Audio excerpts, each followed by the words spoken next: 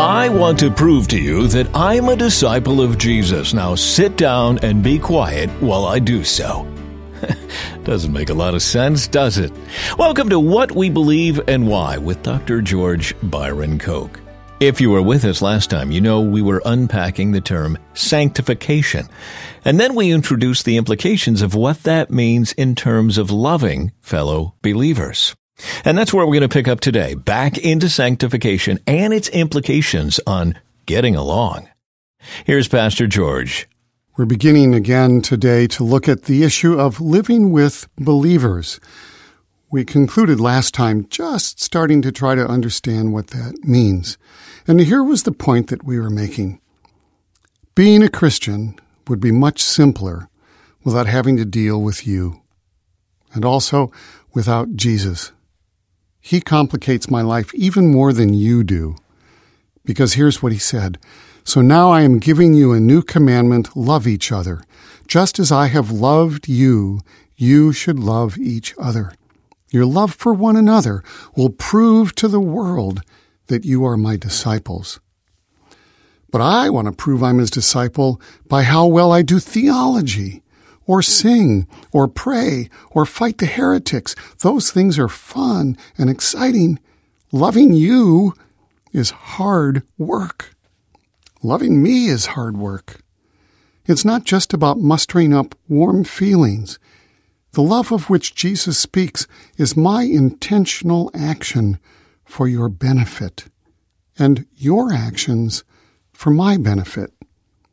Christ's command to us is about loving God and neighbor. When Jesus spoke those words, commanding us to love, the Greek word used for love is agape. It does not designate warm feelings. It includes that. But specifically, it's about taking action for someone else's success, for their benefit, for their well-being, for their blessing. And Jesus doesn't say, love each other when you feel like it.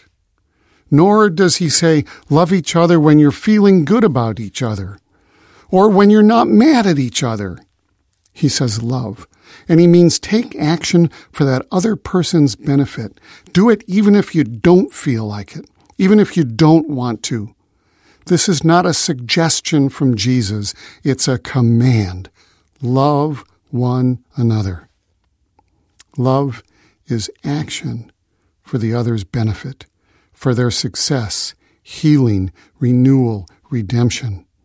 And hence, because God is love, God is action for our benefit in our creation, in his sacrifice, in counsel, and empowerment.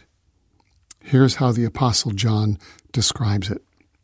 Dear friends, let us continue to love one another, for love comes from God.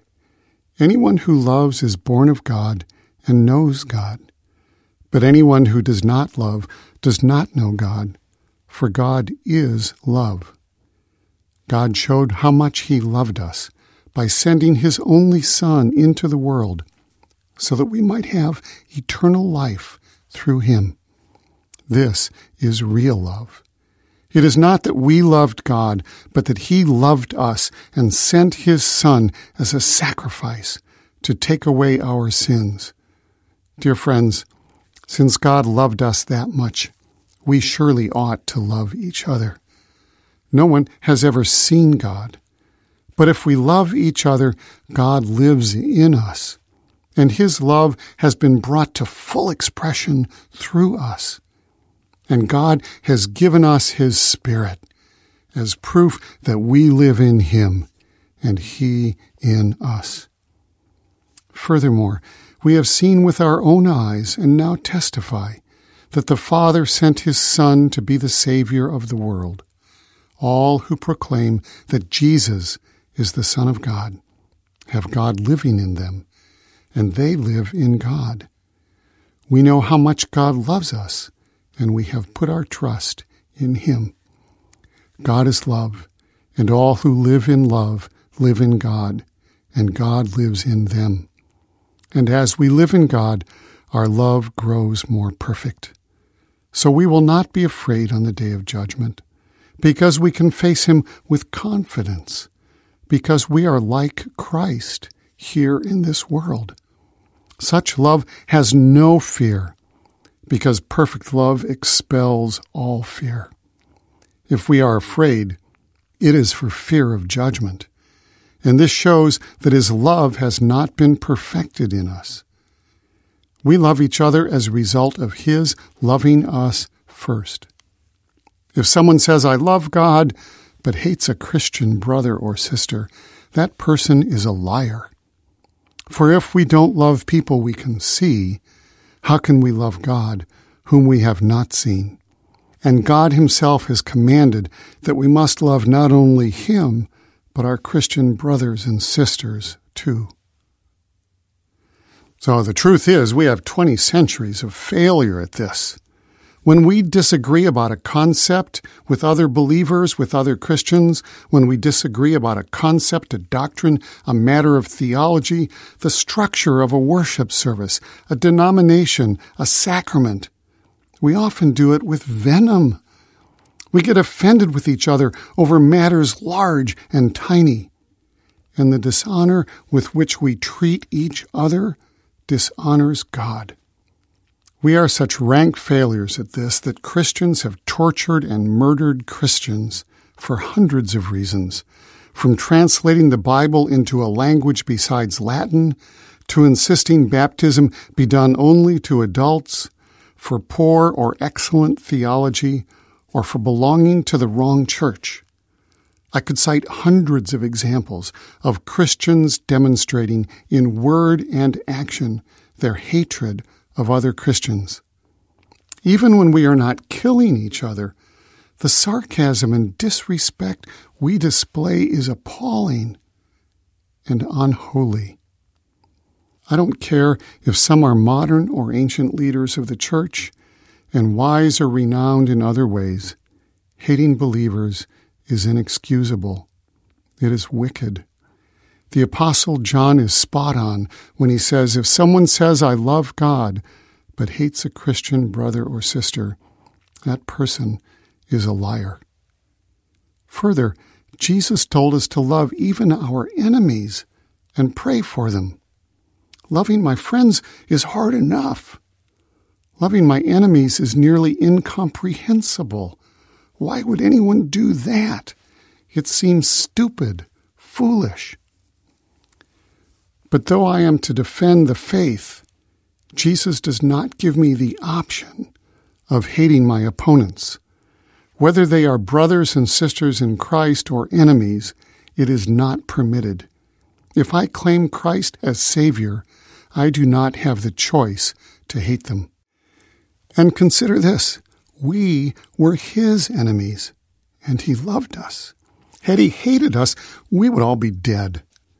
Listen to what Jesus says. You have heard that the law of Moses says, love your neighbor and hate your enemy. But I say, love your enemies, pray for those who persecute you, and that way you will be acting as true children of your Father in heaven. For he gives his sunlight to both the evil and the good, and he sends rain on the just and on the unjust too. If you love only those who love you, what good is that? Even corrupt tax collectors do as much. If you are kind only to your friends, how are you different from anyone else? Even pagans do that. But you are to be perfect, even as your Father in heaven is perfect. I don't know about you, but I don't particularly like what Jesus has to say there. It makes my life far more difficult than it could be otherwise. But if I claim him as Lord, and he says this to me, and he does, there is no choice. I must love my brothers and sisters in Christ. I must also love my enemies. I know that the word Jesus uses for love does not mean to try to conjure up warm and fuzzy feelings. It means to take action for their well-being, take action for their benefit, take action for them. Take action for the benefit of your enemies? Yow! So what should we do?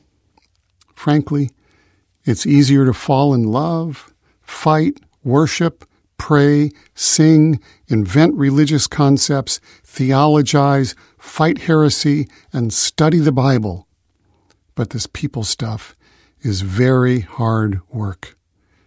In fact, I would say, as you might too, looking at those that you know and care about in church, that sometimes those are the most difficult people in our lives.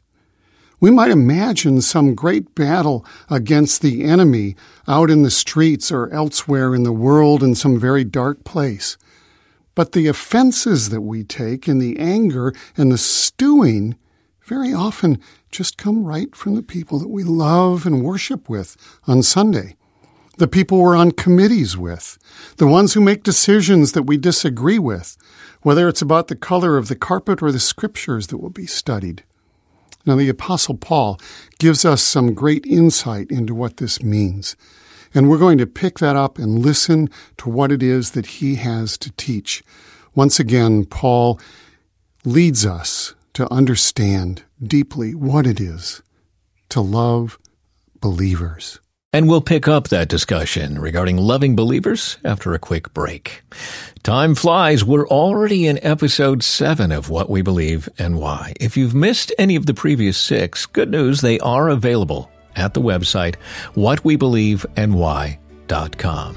The material builds on itself throughout our studies, so it's not a bad idea to go back and fill in some of the gaps. We'll be back with more with Dr. George Byron Koch after a quick break.